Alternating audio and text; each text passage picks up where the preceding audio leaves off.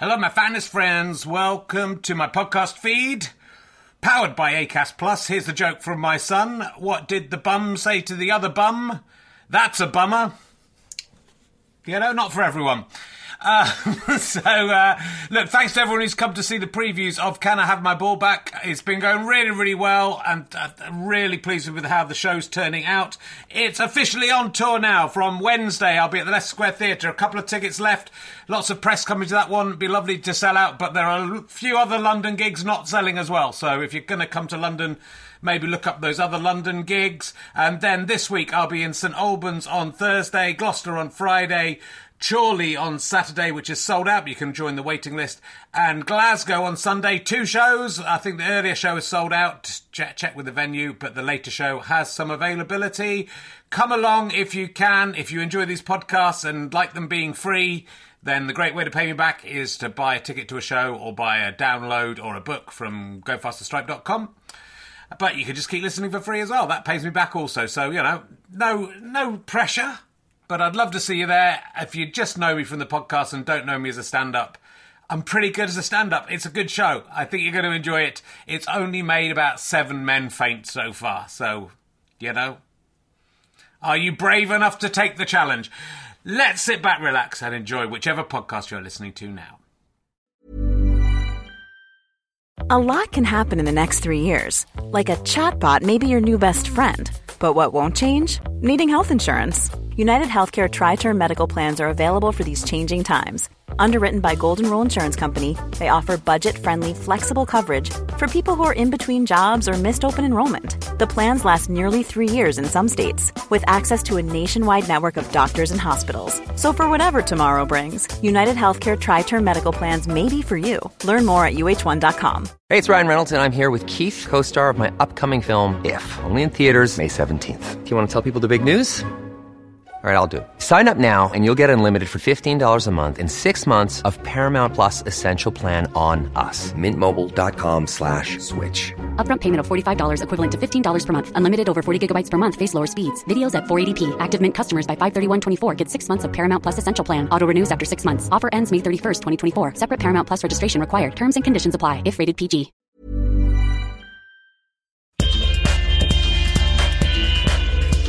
Ladies and gentlemen, welcome to the Leicester Square Theatre. Please welcome a man who can't show his face in his village ever again. It's Richard Herring.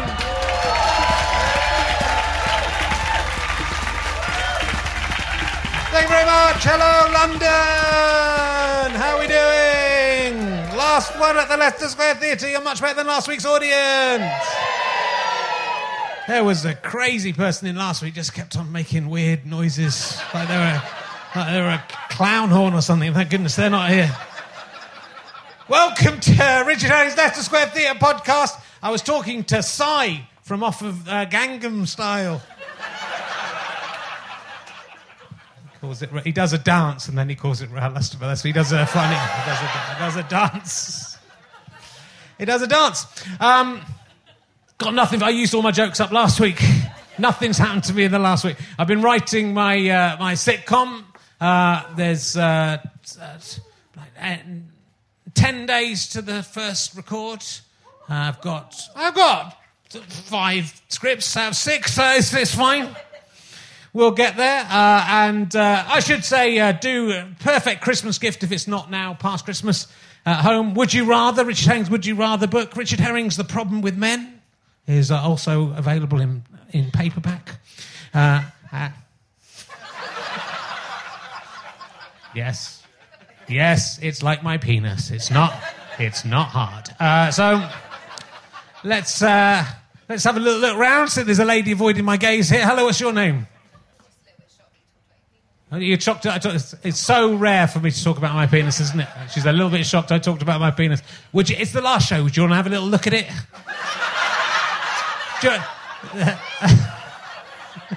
What's your name? I should ask your name first. Camilla, that's nice, isn't it? And are you called Charles? Come on. It would be great. Camilla, what do you do for a living, Camilla? Something. I bet last week's show all about white privilege. I bet you were sitting there embarrassed, weren't you, Camilla, about that? She did say, don't feel guilty about your massive estate. What do you do? What do you do for a living? You're an opera singer. Check your privilege. Honestly. What's the best? I can sing a bit of light opera. Do you want to? I'm trying to remember something. I used to do the bird catcher for. I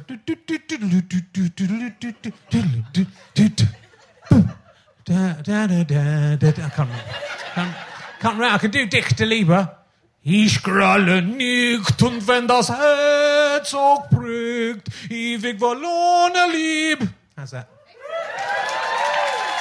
No, not so good. I've lost my nice. I'm a baritone. Do you want me to come and do some singing up in the opera? What opera are you in at the moment?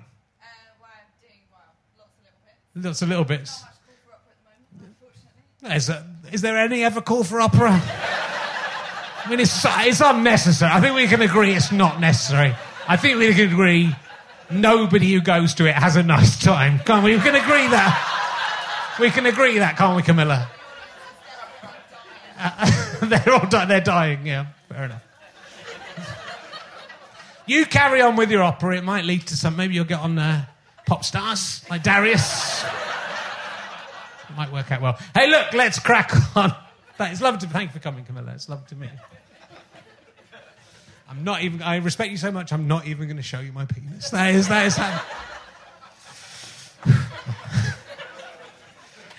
my guest this week is probably best known for her appearance on A Kick Up the 80s. It's Miriam Margolyes, ladies and gentlemen. It's Miriam Margolyes.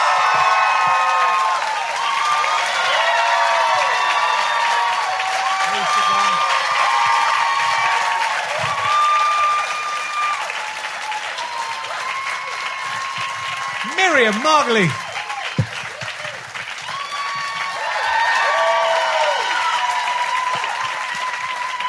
Fantastic. How lovely to see you. Oh, I have to use this. You have to stick it up near your face. I didn't understand any of what you said just Good, now. it's a good job.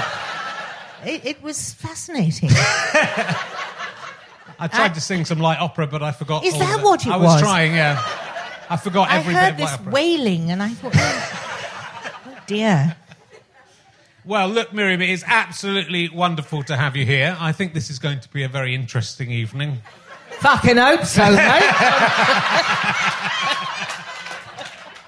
We had, I don't know if you know him very well, we had an actor called Brian Blessed of course I do. He's lovely. A few years ago. And I feel we may beat...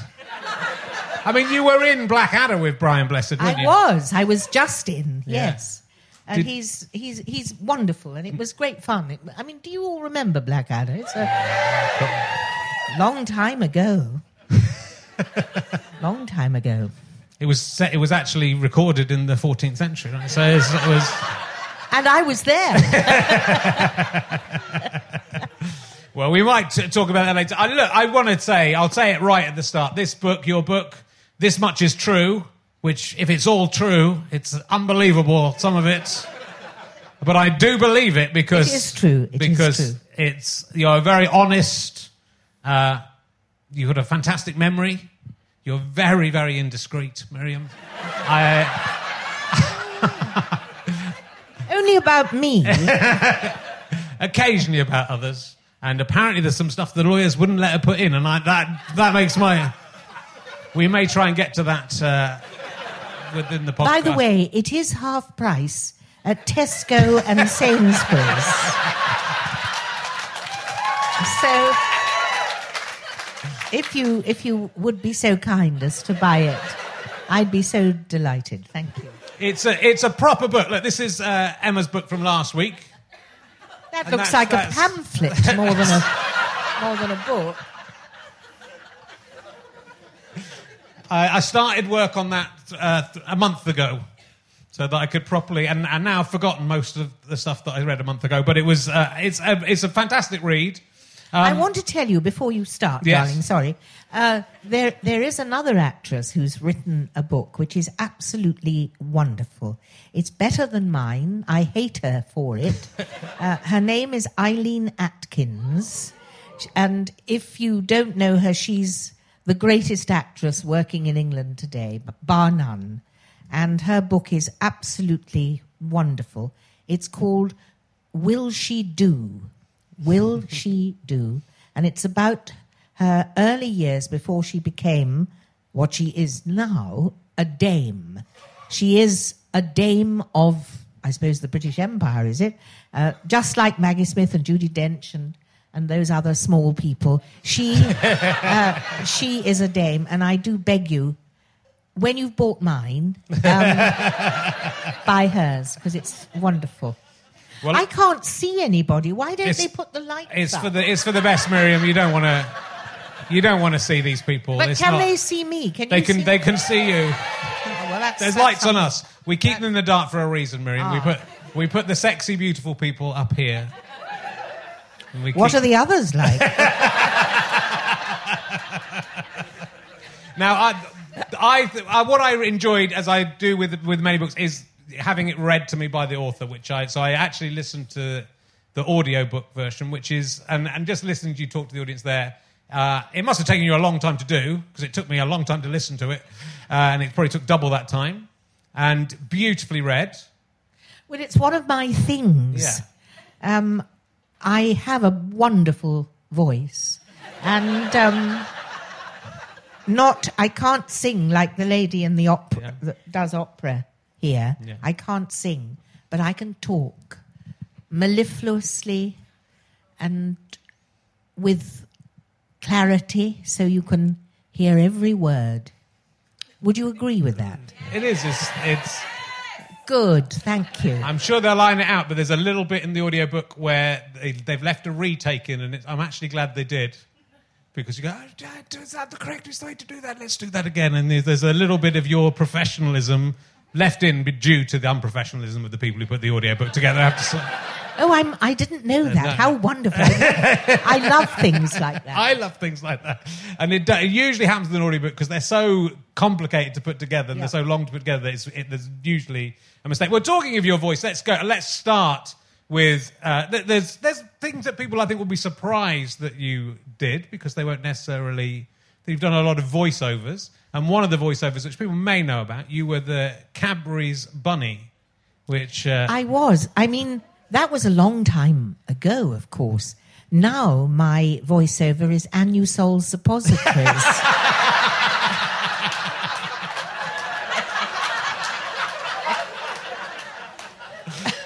Which you could use a Cadbury's caramel for, to be fair. And they gave me a whole carton of them. I'm not quite sure why, if I look as if I need them or something. But I've been passing them out to friends.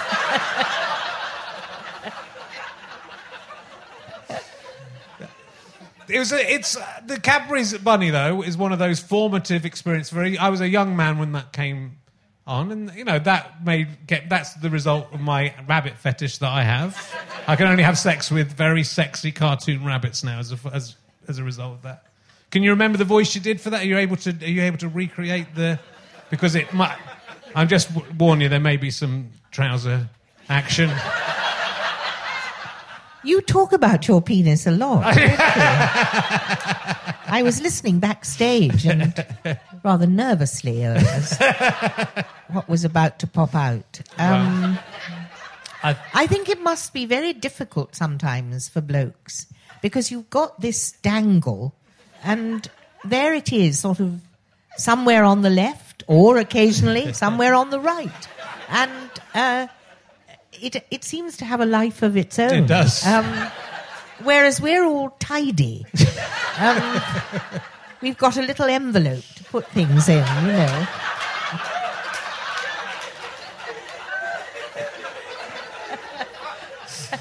Well, Cadbury's bunny. Did she have a little envelope as well? I think she did. Yeah. My memory of it was it was sort of faintly rural like that. And it was, hello, Mr. Rabbit. I think it's too sexy. I better not go on. But I mean, that's sort of what it was like. But you do specialise in the sexy voice, though. You talk about having done you did a sort of soft porn recording as one of your first jobs. Actually, that's absolutely true. Yeah. I started... I started on Radio 4, be fair, and then I graduated to porn.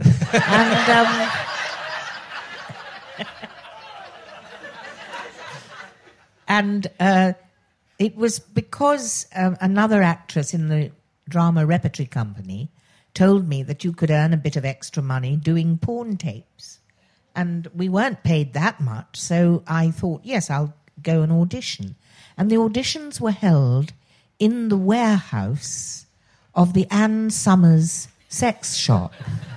And many of you will go there often, I'm sure, because you're the sort of people who go there.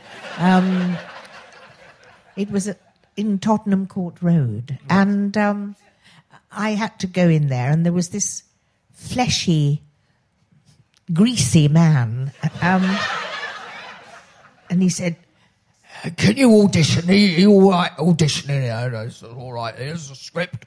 And just give you everything you got. And I want to see if you know how to do this. Have you had much experience of this kind of thing?" And I said, "No, not actually, not a lot of experience." He said, "Well, just, breathe and give it everything. Just, use your imagination. I wrote it myself," he said. And I could see that he really wanted to be praised for this garbage that he'd put in front of me. And it was really horrid. I mean, I didn't enjoy it a bit, but anyway, I got the job. And it was interesting because my eye was held by the items on the shelves of this emporium.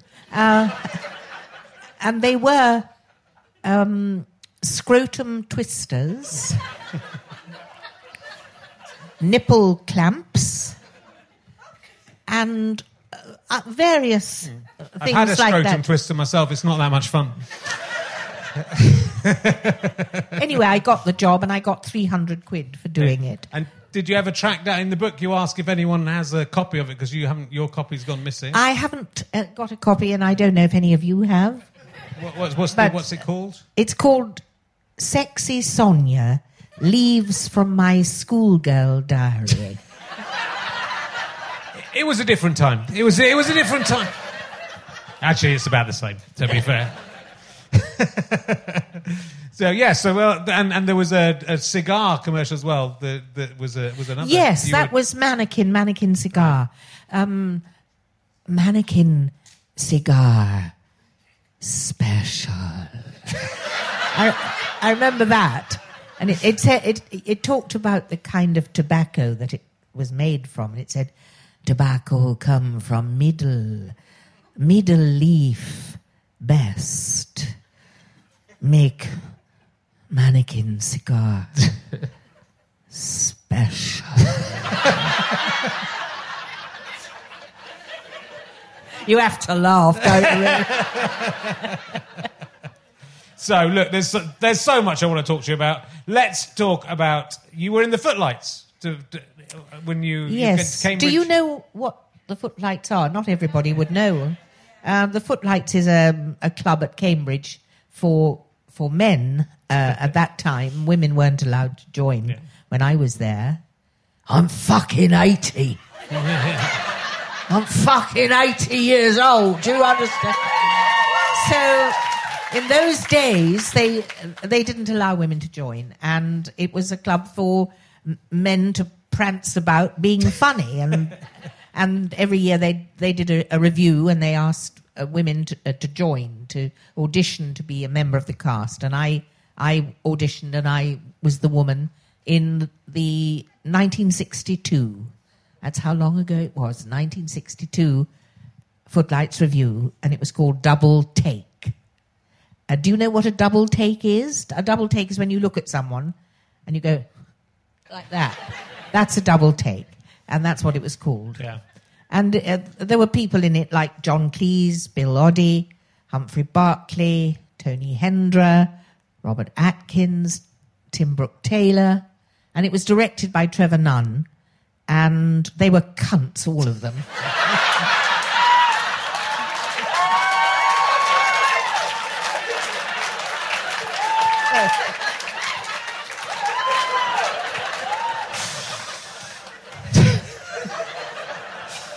It's very sad to hear. I mean, you write about it very, very... And you feel, and I'm sure this is true, because it's a sad thing that it maybe put you off doing comedy for a while, though you've done so much comedy that it's not... I'm not a comedian. But I'm you're not so a funny, comedian Miriam. the way they are. No. Thank goodness in some ways. But, I mean, they are brilliant. John and Graham and Bill, they were geniuses in their own way, but they were nasty people. They were unkind, and they were horrible to me, and I've never forgiven them and never forgotten it. So that's why I say what I do. When it came out, Bill Oddie actually tried to contact you on Twitter, I think, to say how... Did he? Yeah. I think he felt very upset. He said, Well, I'm not on Twitter. Twitter? I saw him tweeting. A woman of 80 doesn't do Twitter. What are you talking about? But Twitter? Oh, Christ. He was saying he was doing all he could to get women admitted to the Footlights, but I just thought I'd pass that on. But he was... Well, he's probably grown up, and he's probably sorry that he was so horrid. Yeah. But they were horrible, because what they did, this is exactly what they did. They sent me to Coventry. I don't know if you know what that expression means. It means that you don't get spoken to. So I would do the show with them on the stage, and then I'd come off and stand in the wings for the next entrance. And I would just cease to exist. They didn't look at me or speak to me for the entire run of the show. And that was incredibly hurtful and made me very unhappy. And I've never forgotten it. And they also didn't ask me to the cast party. I was a member of the cast, and I wasn't asked to the cast party. So I went to the president of Footlights and said, look, I haven't been asked to the cast party, and I want to go. And he said, Miriam, it's an oversight. I can assure you. I said, it isn't a bloody oversight. They were just being horrible, but I want to go. And I went, of course. I did go. But I've never forgotten it. And you can say, what a crabby old bitch, that I should remember that. And yes, I am. Well, I don't... But I think people should be called out for when they're horrible. The interesting thing about the book, I think, is how... I mean, you talk about having 11,000 people in your mobile phone, something like that. How many friends you've made over your career, and how nice you are about everyone. Pretty much every story is we went on to be fantastic friends. So when you are mean about something, we know that it's for real. It's for real. It's for real. I'm telling the truth. Yeah. I wrote the book because the publishers wrote to me and offered me so much money. I couldn't believe it. And I thought, well, I'm not turning that down. So that's why I wrote it. Yeah. It wasn't because I ever intended to write it. I never did. But now I'm jolly glad I did. Well, there's some very good a couple of revelations in the book that I'll say. I don't necessarily want you to say how you know that Leonardo DiCaprio, when you met him, was quite smelly. Bruce Willis. He didn't want to wash. Yeah. He's not a smelly boy now. He's not. He's very fragrant. He's a nice boy. But when he was young, and this was when he was 18 or 19, he didn't wash. And even blokes, I mean, women must wash. I certainly have to every single day, of course. But he didn't. He just sort of thought it was kind of cute to have that smell. It's a funk, isn't it? It's the funky smell of He a thought it was teenager. funky. I just thought it was horrid. But he's a very nice fellow, actually. Don't tell them. I'm not going to tell them how you know this, but Bruce Willis farts in bed. That's what I've learned from your book. But let's not tell them. They have to read the book to find out how. Yes, you have to. How you know, how you know that. Arnold Schwarzenegger, who you worked with, you had a little bit of a. I mean, not falling out with him, but it was a little bit of falling out, but quite a funny story about what he did to you at the... Yes, he farted in my face, actually. Because I had farted on set, but not in his face. I just happened. Yeah. And it came alone. It wasn't anything... It wasn't mixed with anything. And... I thought that was fair enough. Yeah. And he obviously thought it was a license to fart. And he farted. I was lying on the floor in kind of dead in this film. I was Satan's sister. That was the part I was playing. And he lay over me and farted in my face. I thought he was awful. I didn't like him very much. Very professional. He taught me how to fight, because I had a fight with him, and he told me how to look as if I'd been hurt and how to punch him so it looked as if he'd been hurt. But he was a groper. Didn't grope me. He didn't fancy me. That was fine. I was grateful for that. But he groped everybody else, every other young lady on the show. And I think that's so tiresome. If only men realise how boring it is. It's so fucking boring. Well, I think it's great that you I feel happy to call out in the book as well that kind of behaviour. It is because it's such a generous book, and your memory is so incredible. You remember people's names. You remember the name of a taxi driver you had in Cuba or somewhere like that you remember. Oh, but he was lovely. Yeah, Gilberto. But yeah. Most people wouldn't remember. Most actors wouldn't have that kind of. Wouldn't but care. I'm not like most actors. No, you are not. I'm me. Yes. So I'm different. But also to remember is, it's full of stuff. This book, it's incredible. I'm glad you liked it. No, It's really lovely. good. I mean, I don't know where to start. Look, well, just this morning I was listening to your story about meeting the Queen, which I very much enjoyed. So you are quite, even though you're a socialist, you are quite a royalist. Well, I'm not mad about the Queen, actually, although I think she's done a bloody good job, no question. But I really like Charles and Camilla, and I hate it when people are horrid about them in the newspapers and scornful. It's not right. They don't know them. People, you shouldn't be horrible about people unless you really know them. I mean, I really know the Johnson family, and I know how horrible Boris Johnson is. So,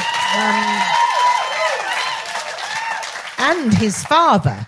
I had a week. You know those programs called the Real Marigold Hotel, when I go round with a sort of clutch of old people, and well, he was in the team one week, and it's a week I want back.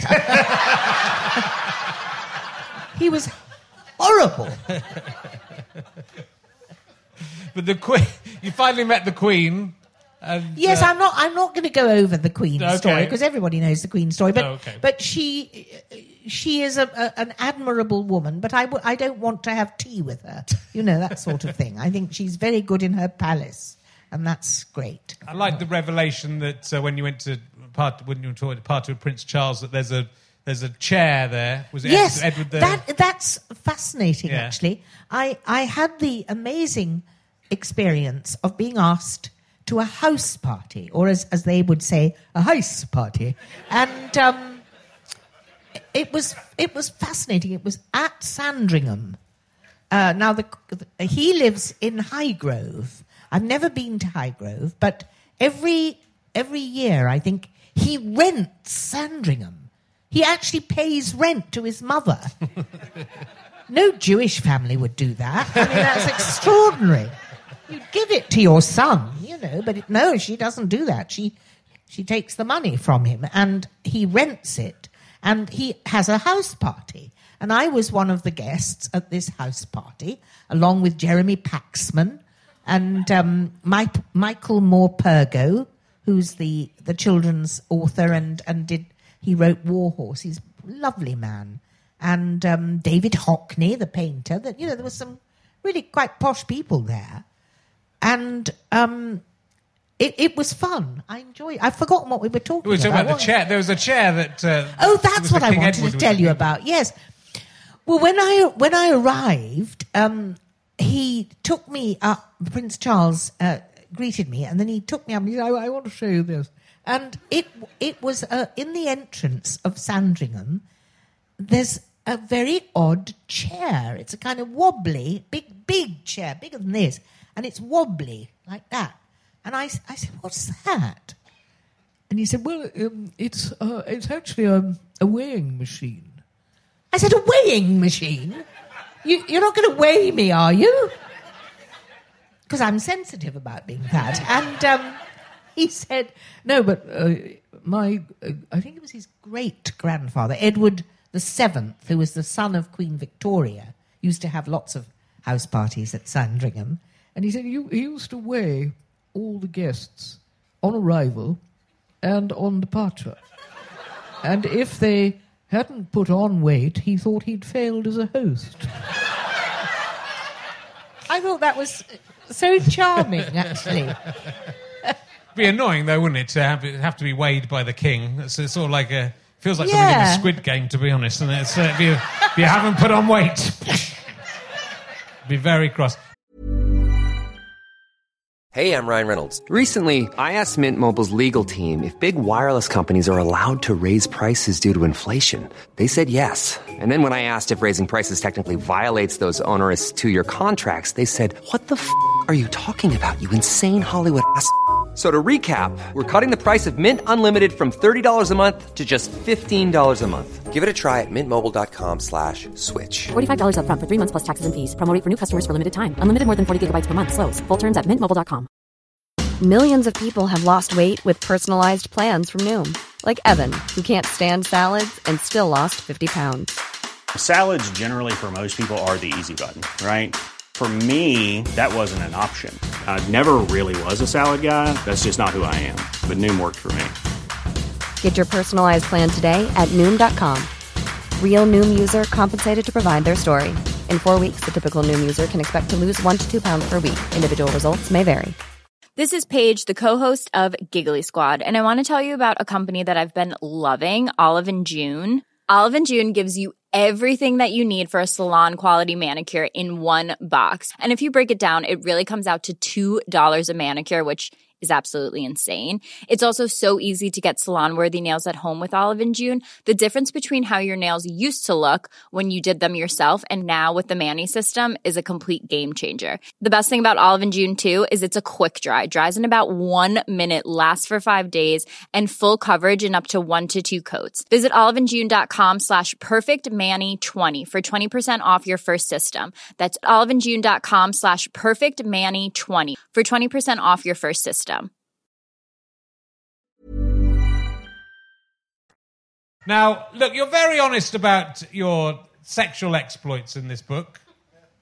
And for a lesbian, there's an awful lot of blowjobs in this book. Well, there seems to be a misapprehension that if you're a lesbian, it means that you don't like cock. And I don't understand that, because I don't actually like cock now. Not right up in my face sort of thing. No. But I didn't hate cock. I just... It was irrelevant. That was the thing.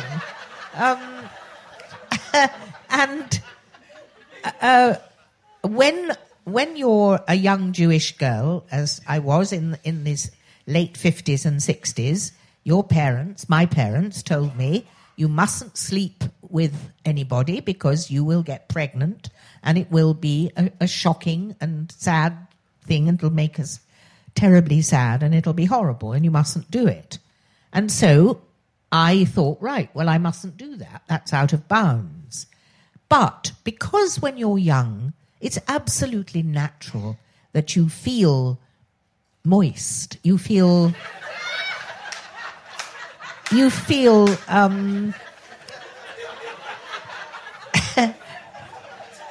have feelings. The sap is rising. Your clitoris swells, and all these physiological things happen. And if you can't sleep with somebody, you have to do something else. Well, the obvious thing to do is it doesn't go in that hole; it goes in that hole, and that seems to me to be perfectly fair. And nobody had said anything about sucking off. You mustn't do that. And I found I was rather good at it. And it was quite popular. So that's what I did. Yeah.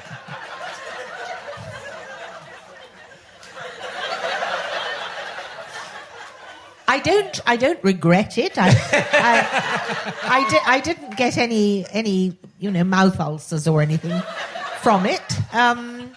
But I think it did have one slightly lasting effect. I went to the dentist last week, and I got quite a bad gag reflex, and I think it might have been a folk memory of that. A fuck memory of that or something.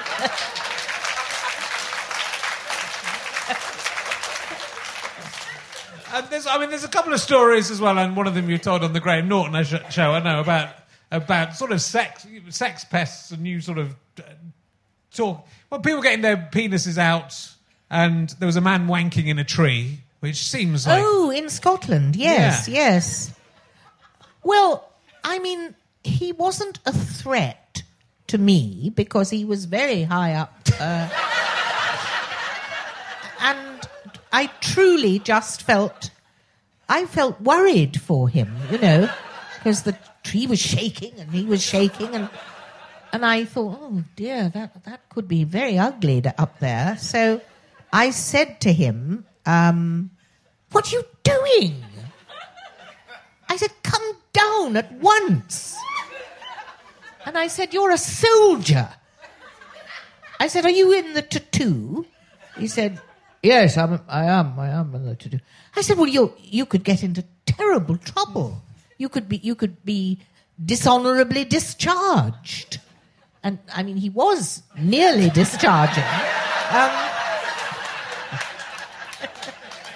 So all that happened was that I asked him to come down onto ground level, and I said, I will help you out, and then you will go home and just pull yourself together and don't do it again. And that's what I did. And it went well. Do you think it's an encouragement, though, Miriam, to reward? I mean, it's a kind of reward, isn't it, for wanking in a tree? I don't know. He might have wanted to do it on his own. I don't know. I didn't really give him a choice, actually. Okay. I was a bit firm.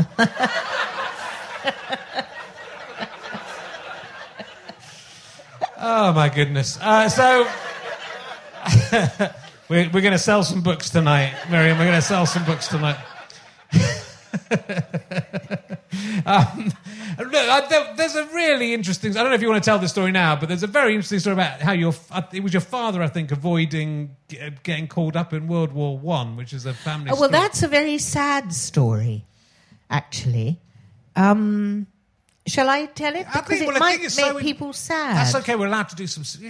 Can you do sad things? We can do wanking off strangers in trees. Yeah. And then we can move into something moving. Yes, that's true. That's life. Yeah, I mean, that's what happens in life. It is. Well,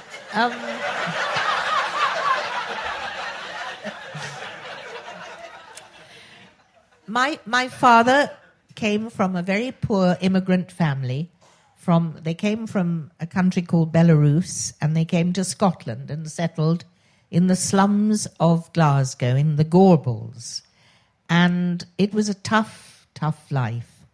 Anyway, when he was about 18, he got a scholarship to Glasgow University to be a doctor, to study medicine.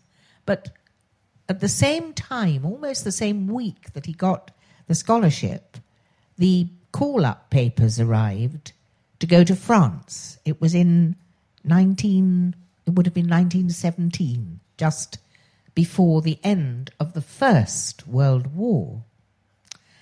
And my grandfather started off as a peddler, with a pack on his back, selling little gifts and little jewels and what you'd call trinkets to the miners' wives in the lowland villages of Scotland. And he was so intensely proud of his firstborn, his eldest child, Joe, that's my father, who had just won a scholarship to Glasgow University. So when he saw the call-up papers, he knew that if his son went to France to to the Flanders fields where the battle was raging. The life expectancy of a young officer was 6 weeks. There was massive murder, and people were killed in their hundreds of thousands in the First World War. And his heart was broken, and so he decided to do a particular thing. He had the courage. He rang up the commander of the battalion, the 4th Battalion, Glasgow Highland Light Infantry, which was the regiment that had called up my father, and he made an appointment and went to see the commander that afternoon in his office. So you have to imagine this sort of little old Jew in his best suit, not speaking English very well, nervous and frightened. And he knocked at the door, and the officer said, "Come in." So he opened the door, went in, closed it behind him. The officer, all in full uniform, said, "Right, what can I do for you?" And he cleared his throat, my grandfather, and he said, "Thank you very much for giving me this time to talk to me today. I come with a request, but I must explain to you first that my son received today the call-up papers to go to France with your regiment. And you know, and I know, that if he goes to France, he will not come back. And I come here to ask you today, please, take my son's name off the draft and give him a chance to live. He has just won scholarship to study medicine, to become a doctor in Glasgow University. He's the first member of our family to go to university. He is a good boy. He's a clever boy. Please give him the chance. But I cannot ask you to do something like that. I cannot ask without I give you something in exchange. And he put his hand in his pocket, and he took out and opened the palm of his hand and showed a diamond from his warehouse that he'd gone to get. And he said, "This jewel is a diamond. It is not a flawless diamond, but it is nearly flawless. It is the most valuable thing in my warehouse. I am a jeweler, and this is the price of my warehouse. I want that you should take this in exchange for the life of my son. Please, I beg you, take this and give me my son."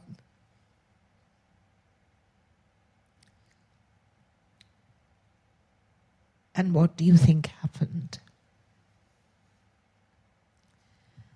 Well, it always moves me when I tell this story, actually. But when I told the story in a show in Australia, there were 2 Scottish ladies who were in the audience, and in the interval, I heard them as they went out. They said, "Did you hear that story about the Scottish officer taking a bribe?" Impossible. That was completely made up. That was impossible.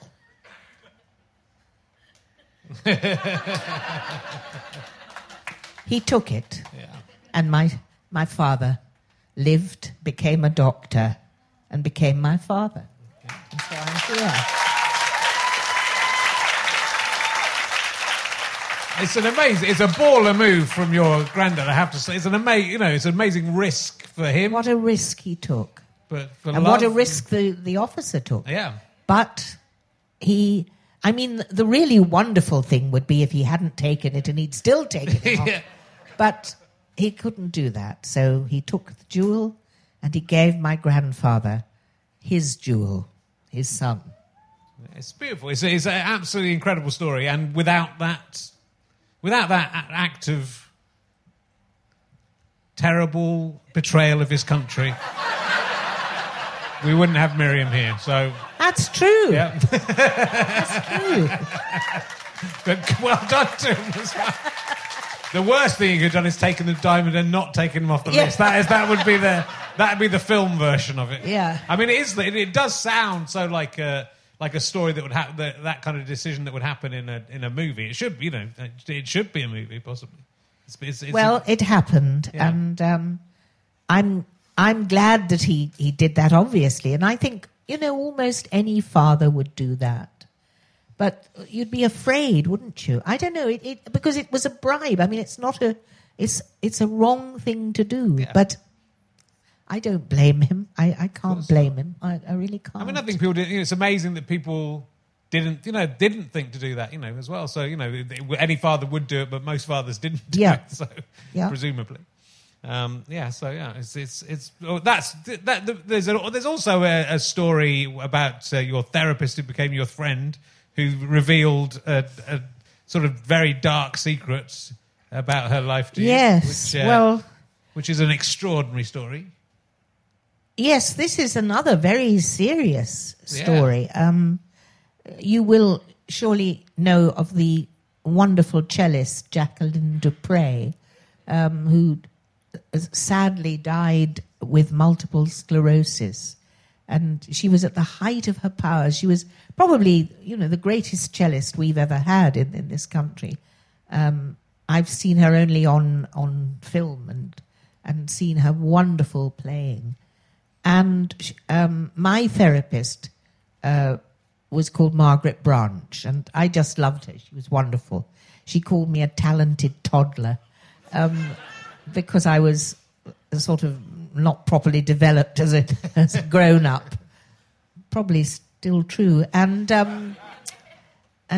she, one day she said, we became friends once we stopped therapy. She became a friend of mine. And one day she said, I want to tell you something, Miriam. And she had a very staccato way of talking. She said, I want to tell you something. I don't want you to tell anyone until after I'm dead. So I thought, okay. So I listened, and she said, one of my patients was the cellist, Jacqueline du Pré. You've heard of her? I said, of course I have. She said, well, she was a great, great friend of mine. I treated her for some years, and then, of course, she developed multiple sclerosis, with terrible illness, and she couldn't play anymore. And her husband, Daniel Barenboim, the pianist and conductor, he couldn't bear what she had become, this sort of shaking, incapable woman, and he left her and started another family in Paris. And her life was just not worth living. And one day she said to me, Margaret, my life is just not worth living. I want to die. And I said to her, well, Jacqueline, when you decide that you really do want to die, I will help you to die. I know how to do this because I was in the SOE, Special Operations Executive, during the war, and I was trained in how to kill people. And one day she rang me and said that she had decided. She'd given her staff the day off because she had people looking after her. And I went in to her home, I had the key, and I injected her above the hairline, which is what you do. That is how you kill people. You inject them above the hairline. It is you can't see it. It's invisible. And I took care to see that there was no record of my being there. I dusted everything, I suppose, and I left. And she died that night. Well, that was an incredible thing to be told, and I didn't know quite what to say or how to receive the confidence. Well, I just said, I probably, if I could have helped somebody, I would have done the same thing, I hope, but I won't tell anybody. I'm not going to tell anybody. And I never did until now. Yeah. And I put it in the book, and lawyers checked it out, and apparently because it was told to me, it wasn't something that I could be sued for telling on about it. Sure. But Daniel Barenboim, who's still alive, said, "Oh, this is nonsense. This is unverifiable." And it is absolutely true. That is true. It is unverifiable. Unless Margaret told somebody else about that, apart from me, who could substantiate what I said, it isn't verifiable. But there's no way that I would have told that story if it hadn't been told to me. I wouldn't have invented that. And I'm perfectly certain that it was true. That is what happened. But I haven't been sued, and I don't expect I will be. But it's also a story. It's amazing that she put her confidence in you as well. It says a lot about you that she. Yeah, she well, I trusted wasn't going to shop her. Yeah. Because she would have been done for murder. Yeah. I'm not going to do that. But someone else might have done, but also the fact that she obviously wanted to get it off her chest, and then she chose you. It says a lot about you and the friendships you have with people. Yeah. That I think so. Yeah. But anyway, it caused a bit of a fuss in the newspapers. And I was very selfishly worried that story would become more important than my book. But it hasn't, so... But as with so many things in this book, this is a little bit more. There's fleeting stories in this book that you kind of go, what happened? There's so much in there, but then to solve a murder that were not a mercy killing that nobody knew about, to have that in there is just an incredible thing to have in a book. And that's why the book, you don't know what's coming next, is what I'm telling you. That's and we've seen that you are such a fantastic actor, and you've got that. I think you've done so much stage work, and the people might not know you for, and obviously people might know you from Harry Potter, or they might know you from Blackadder, or they might know you from these sort of comic and bigger roles. But you are this. What do you think the secret of acting is? Is it that you've clearly got empathy, and that the emotion is so real that as you tell these stories? I didn't go to drama school, so I wasn't really taught any particular method or way of doing things, and I think what I do, the only way I know how to do it is to read the text of the play that I'm working on, and just keep immersing myself in it and trying to find bits of the person that fit bits of me, so that I can draw myself into that character and pull bits of that character into me and just meld it so that I'm becoming another person. Mm-hmm. And that's the only way that I know how to do it. And I think I can be very good. It's true. And I can also not be very good. I can make an absolute pillock of it. But I think I'm pretty good on radio anyway. I do think that. I think I'm a very good radio actress, and I can be very good, but not always, in other things. Well, it's the range you have which was when you did. Oh, it's the range with that radio. It's the range. But you did an audition for the radio where you improvised a play basically with different characters on a train, right? And that's why you got the job as a very difficult job to get in the team that were on the radio. Well, when I was growing up I was born in Oxford, which is why I have this very irritatingly posh voice. I don't want to be posh. I just am. And I decided that I had to find another voice in order to be able to be agreeable to people, because I think that a very posh voice is it puts you off people. It's not nice. I know when I'm in Australia, and I love Australia, my partner's Australian, and I go to Australia, and at first when I open my mouth, they go, oh my God, can't believe anybody can talk like this for real.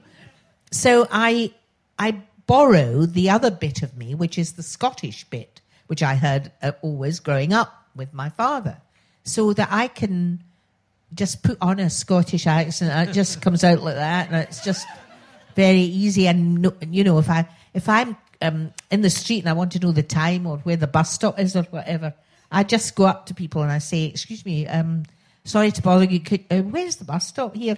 And it's much nicer for them rather than if I say, "I'm so sorry. Could you?"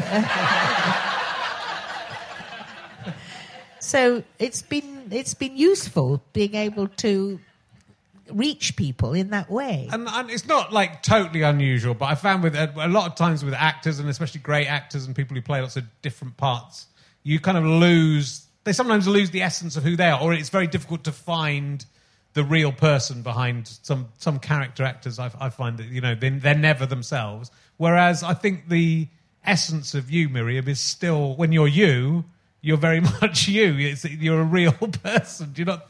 I fucking hope so. Yeah, but many actors. I mean, of course, a lot of actors lose themselves, or are doing it because they're not. Maybe they're not so strong a personality themselves that they put on personalities. But it feels Miriam Margolyes. I've always been like this. Yeah. I've always been me, and in some ways, I'm quite a confident person because I know who I am. But I want to be like this. I've chosen, amazing that they seem, I've actually chosen to be this person. And I didn't know that it was going to make me money to be like that. That was a bit of a surprise. But it's turned out very nicely, really. There's also in the book you see it, but I think you see it when you're interviewed and when you talk to, is, you know, the honesty that is disarming. So, like, most people would, you know, think, oh, well, I don't want to talk about this, or I won't mention that story. But you're honest, and therefore I think it means we trust you, and, you know, that's... Well, you have to be honest. You can't do business with liars. And that's the problem with Boris Johnson. You really can't. I mean, all of us who... I mean, I'm sure that there are many members of the Tory party who are decent people, and they must be utterly shocked and disappointed at what's happened. This shower of incompetent, corrupt buffoons running our country and running it into the ground, it's absolutely terrifying. So we have to get them out. So you've not to vote Tory anymore, that's all.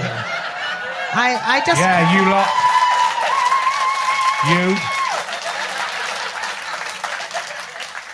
Well, one would hope so. I mean, it seems, Miriam, that people will... I don't know what they have to do.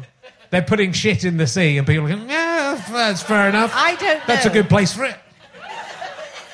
I don't know what the answer is. I'm not political enough to know the solutions, but I can tell you that the problems are there and real, and they are partly because people are lying. They lie to us, and we accept it. Why isn't everybody outraged? You know, it's wicked. We're being led by the nose by these bastards. I just can't bear it. And I feel very angry. And so that's why I talk about it like this, because it does shock me. I don't want the country to be like this. It's dreadful. Yeah, it's true.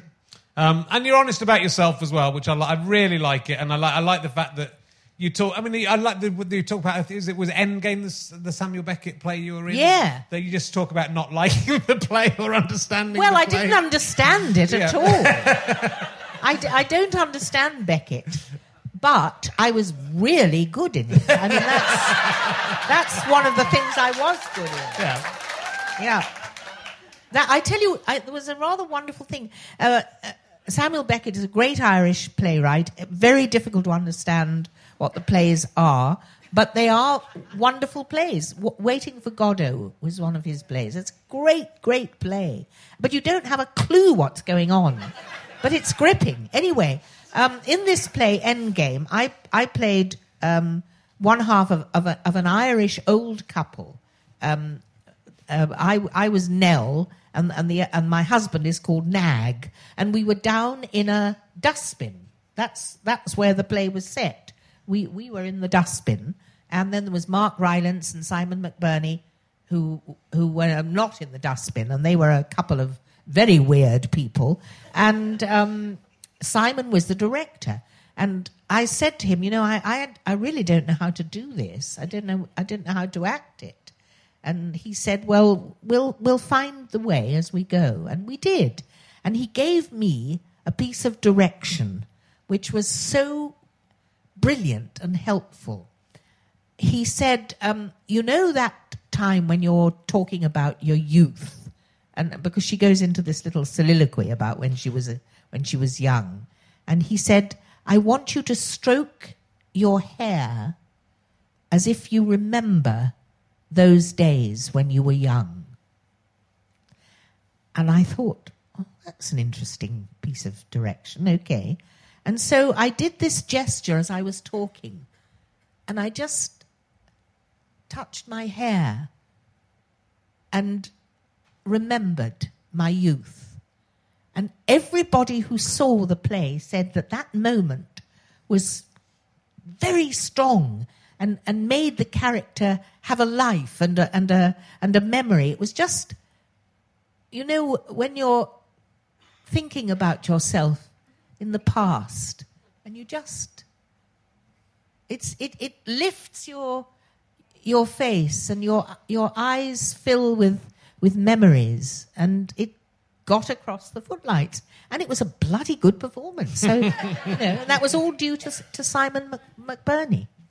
You talk about, your career, it's still ongoing. If you're looking at your IMDb page is just full of new credits, things that aren't out yet, things that you've recently done. So you're working, and you've worked all your career, 60 years or something like that. It is amazing. It's amazing because, when I've always been fat, I've always been short, I've always had no neck, and that is a real deprivation not to have a neck.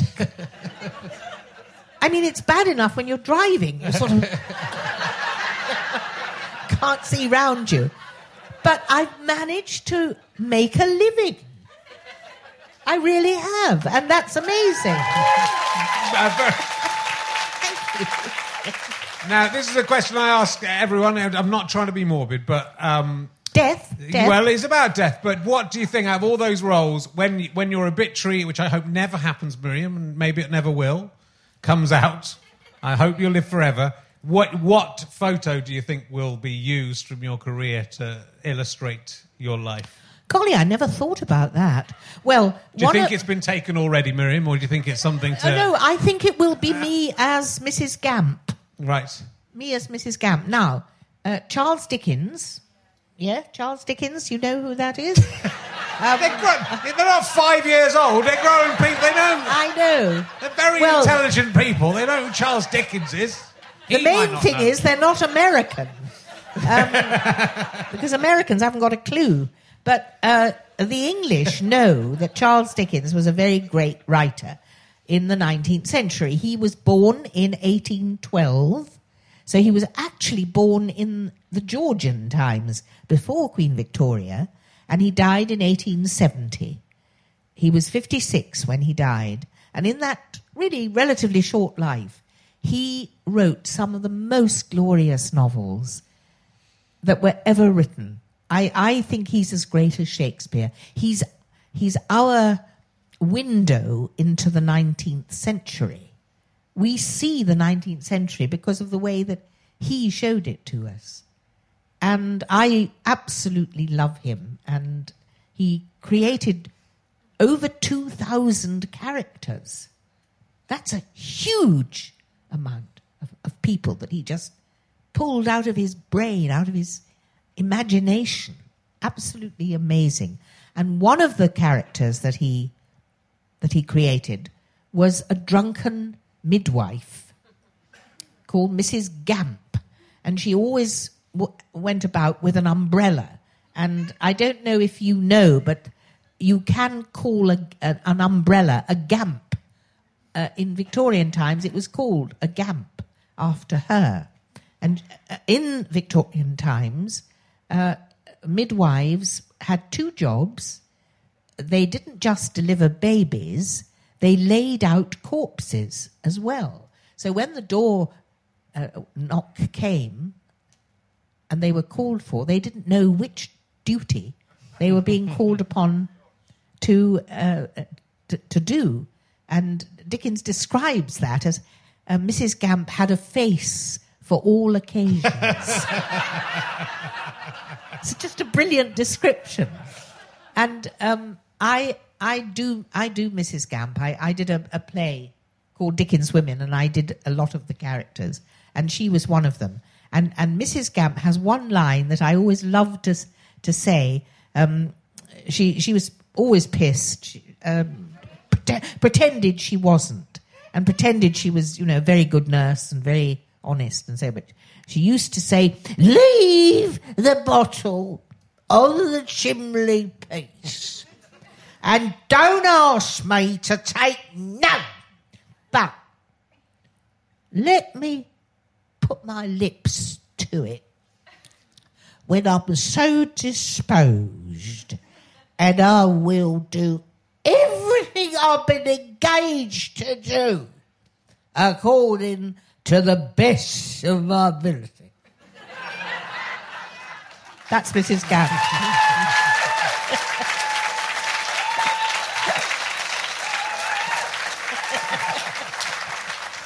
And the photo that will be used will be me as Mrs. Gamp. Yeah. That's what I think. Well, that's apt, a face for all occasions, which Yes. is very much what you are as well. So it's well, there are other things to talk about. We'll let me ask you some emergency questions.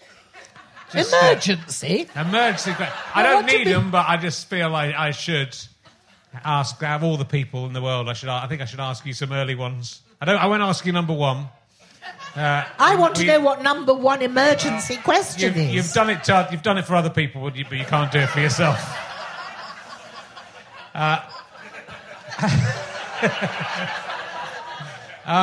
Have you ever seen a ghost, Miriam? No, of course not. No. I deal in reality, not in nonsense. See, that's unusual. Most actors have seen ghosts because fuck them. Maybe they have. Most actors are mental, Miriam. Most actors are mentally ill. I haven't. I'm glad. It's my test to find out if someone's crazy or not, and you're not. You're not. I've never seen a ghost. I've never seen a ghost. Never seen a ghost. Have you ever seen a Bigfoot? What is that? I've seen a big cock. I've never seen a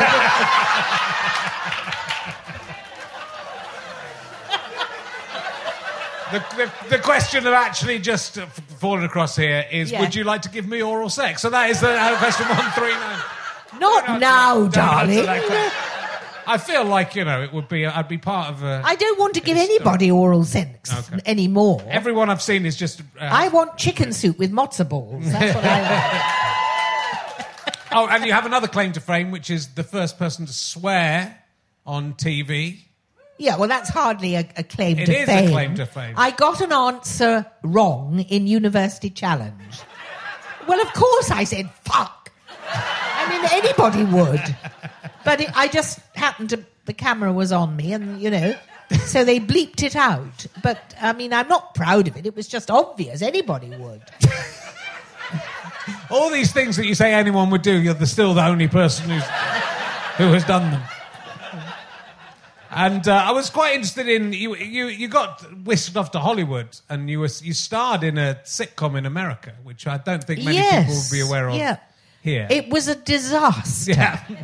But I was indeed very good in it. It was interesting. It was called Franny's Turn, and it was about a Cuban woman that I played who had a very sort of old-fashioned husband. And she was a feminist, and she was trying to teach him how to be a new man, the new way of being. It was such fun. I loved it. I loved doing it. I loved the company that we worked with. And it wasn't popular. It didn't go. So there we are. It just failed. And the interesting thing is that in America, certainly in Los Angeles, everybody's frightened of two things. They're frightened of fat. They're frightened of catching fat. And they're frightened of failure. And it's ridiculous. I mean, you have a failure, then you get up and work a bit harder and you have a success. I mean, you just got to go with the flow and not get too upset about it. That's what I think, anyway. Well, when was that? When did you go out to America? What decade was that? Is this a fresh glass? Yes. Yeah. Okay. Well, you never can tell. It's a soldier's semen. That's nice. It's what? Yes, it is.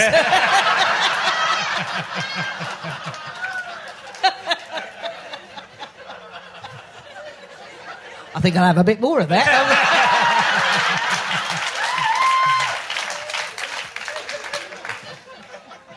But you did get, you did obviously went on. Was it the 80s that was it that because you obviously it didn't harm your career, even though in America you sort of talk in the book about how just when there's you talk about seeing was it so you talk about seeing someone's show. It's Rowan Atkinson's show, isn't it, in America? And the notices came out. And that was not Rowan at his best, and it didn't go well. But he is brilliant. Yeah. I mean, I think he's wonderful. I love it. I love him. But at the after party, everyone just disappeared. Yeah, that was reviews came out. horrible. That was awful.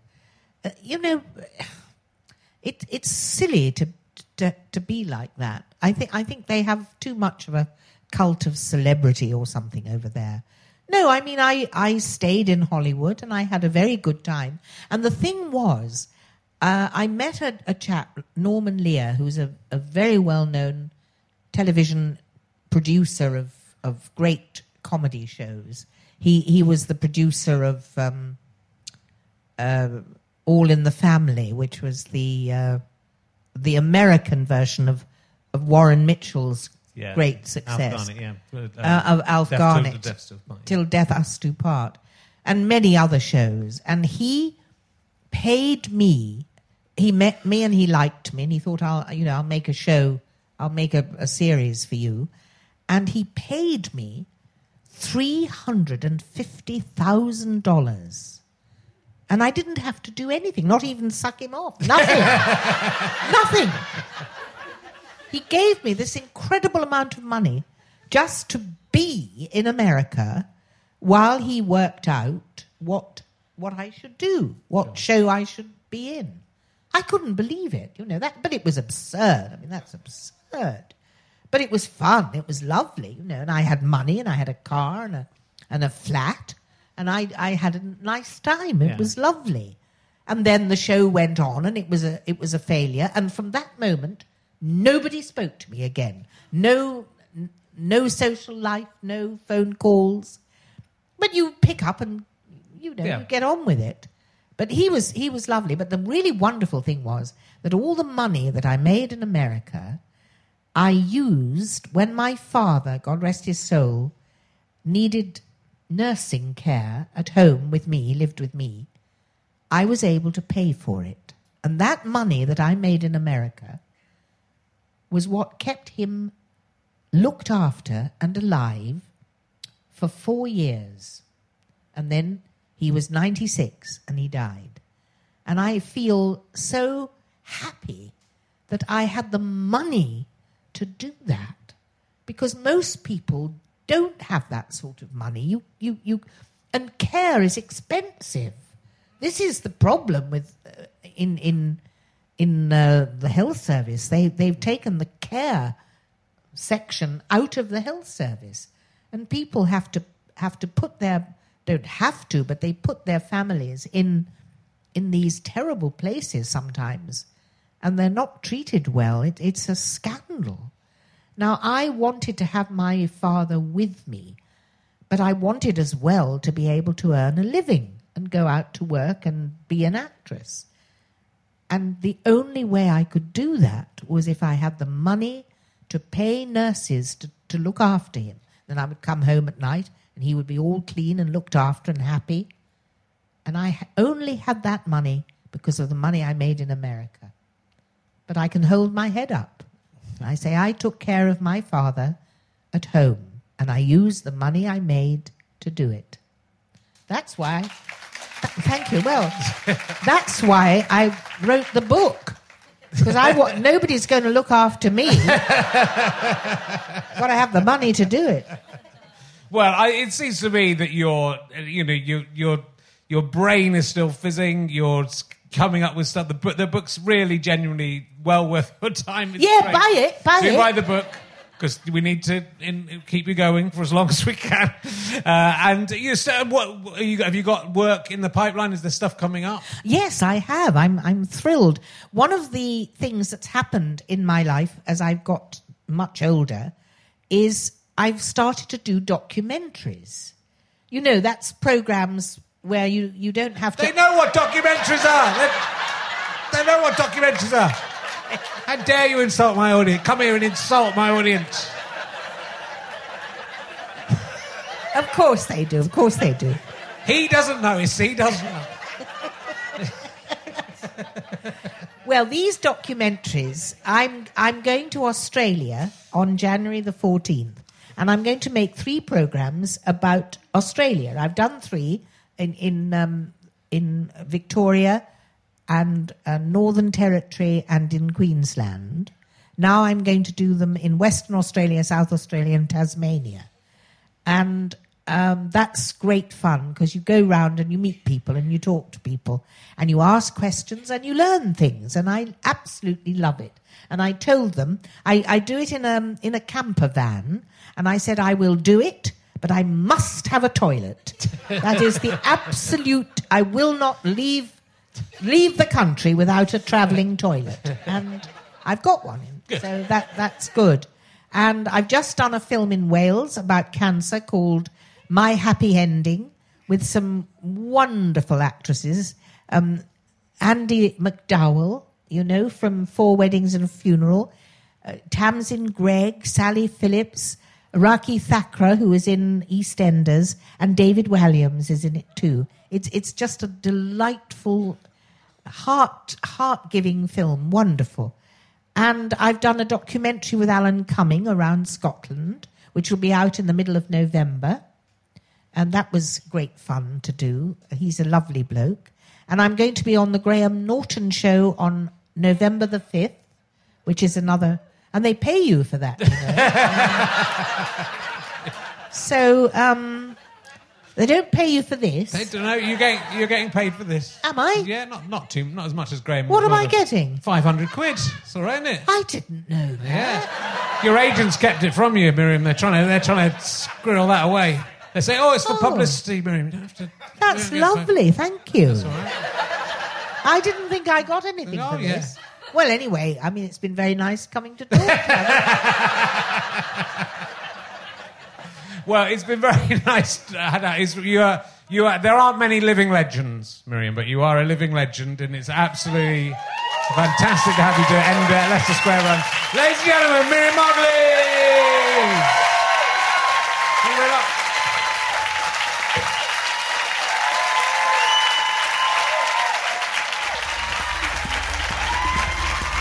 You have been listening to RHLSTP with me, Richard Herring, and my guest, Miriam Margolyes. Thank you to Scant Regard. They play the music on the credits, and that is why I'm thanking them. I'm indebted to my producer, Ben Walker. He's still eating a sandwich, the same one from last week. It's insane. Thank you very much to Chris Evans, not that one, for all his work. And thank you very much to everyone at the Leicester Square Theatre for having us during this immense run. It's been great to be back. Thank you to all the audiences who came out to see us live or watched us on the live stream. You make our lives just worthwhile, my fine friends. This is a Sky Potato Fuzz and GoFasterStripe.com production. Why not? I don't know. Go to GoFasterStripe.com/badges and get a badge. Look at richardherring.com for information of upcoming RHLSTP gigs. And hey, why not just tell your friends about this podcast? Ask them to listen to 100 episodes this week, and that will help us make some more money to make more podcasts. Or just one episode. Ask 100 friends to listen to one episode. And if they then listen, they tell 100 friends, and all those 100 friends tell 100 friends, then soon we'll be billionaires, and we'll use our money for evil. See you soon, bye!